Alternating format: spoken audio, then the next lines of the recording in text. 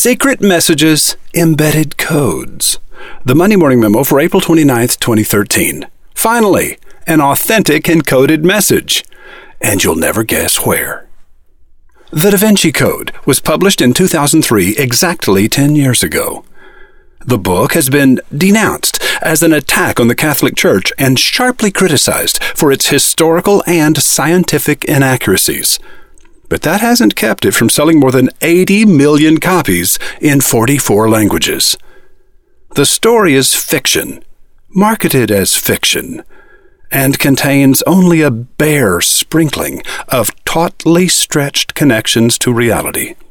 But millions of wide-eyed gullibles accepted the Da Vinci Code as truth anyway. In 2006, Virginia Fellows published the Shakespeare Code, purportedly proving that William Shakespeare was actually Sir Francis Bacon. This wasn't the first book written, however, in an attempt to prove that Shakespeare wasn't Shakespeare. More than 4,500 such books had been published prior to 1949, and nobody tried to keep a running tally after that. From page 4 of the prologue in the book Contested Will, Who Wrote Shakespeare? By James Shapiro. Just 8 days before Barack Obama was re-elected President of the United States, reporter Jack Kovacs wrote, "A well-known Bible code researcher has bad news for Barack Obama, as he claims hidden texts in the Holy Bible indicate Mitt Romney will be America's next president. According to Moshe Aaron Schock, an Orthodox Jew and author of Bible Codes Breakthrough. For those not familiar with Bible codes, they are said to be secret messages embedded in the Torah, the first 5 books of the Old Testament. Those who claim the code's validity say they disclose information about both the past and the future." We are a funny species, are we not? Methinks Terry Rossio was speaking about all of us when he said, "The magic of a secret decoder ring lies not in its ability to code and decode messages, but in allowing children the belief that they possess knowledge worth keeping secret." When it comes to treasure maps and coded messages, is there anyone among us who is not a child? You keep your secrets and I keep mine. They are among our most prized possessions. But how often do you hold a secret that means the difference between life and death? When Miguel de Cervantes wrote Don Quixote de la Mancha in 1605, he was keeping such a secret, and he hid it openly within his book. The Spanish Inquisition was in full swing. Anyone holding a copy of the contraband New Testament translated into Spanish by Juan Perez de Pineda would immediately be put to death.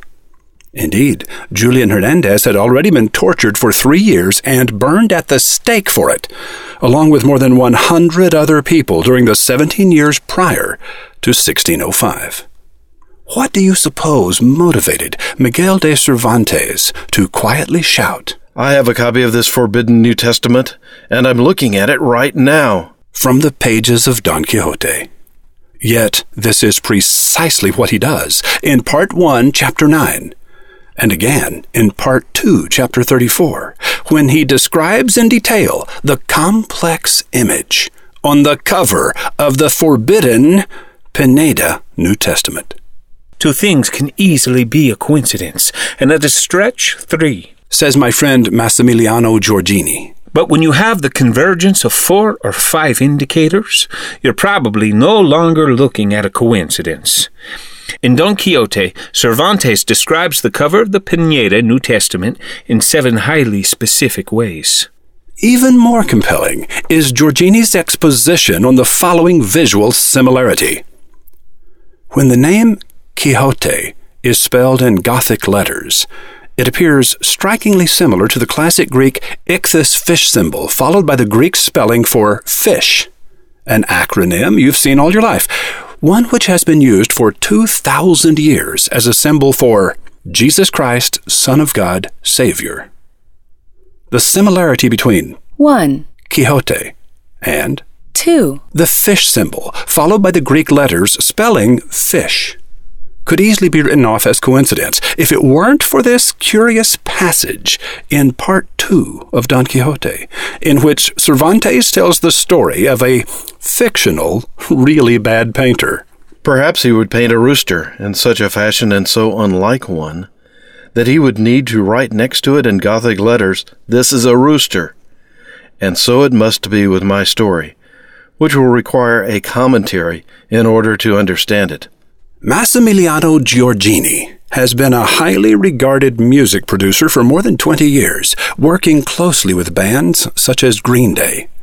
He holds a degree in psychology from Purdue University, and his theory of mind is so compelling that a prestigious government intelligence organization known by its initials recruited Mass 1 year ago to come to work for them as a cryptographer. His code breaking of intercepted messages has been so stunningly accurate that more than 90 extremely bad guys were caught in the act and taken off the streets during Mass's first year on the job. Oh, I forgot to tell you, the world's greatest Quixote scholars consider Mass to be a colleague. Massimiliano Giorgini was first brought to Wizard Academy 5 years ago by his mentor, Dr. Howard Mansing, a world-renowned Quixote scholar, a Wizard Academy cognoscenti, and the author of the Cervantes Encyclopedia. So no, Mas Giorgini cannot be written off as a wide-eyed fool who sees patterns where none exist. In fact, the little thumbnail sketch I gave you today was just a tiny whiff of his mighty research article published in the spring 2012 issue of the Scholarly Journal of the Cervantes Society of America. Mas calls his article, "Cervantes Lands a Left Hook, Baiting the Inquisition with Ekphrastic Subversion." Mas Giorgini has proven, to my satisfaction at least, that Miguel de Cervantes disagreed with the Spanish Inquisition, and that he shouted so from the pages of his wildly successful book of fiction. But it was a shout that no one would hear for more than 400 years. Since there is no one else to do it, I will take it upon myself, for it is a thing that needs to be done.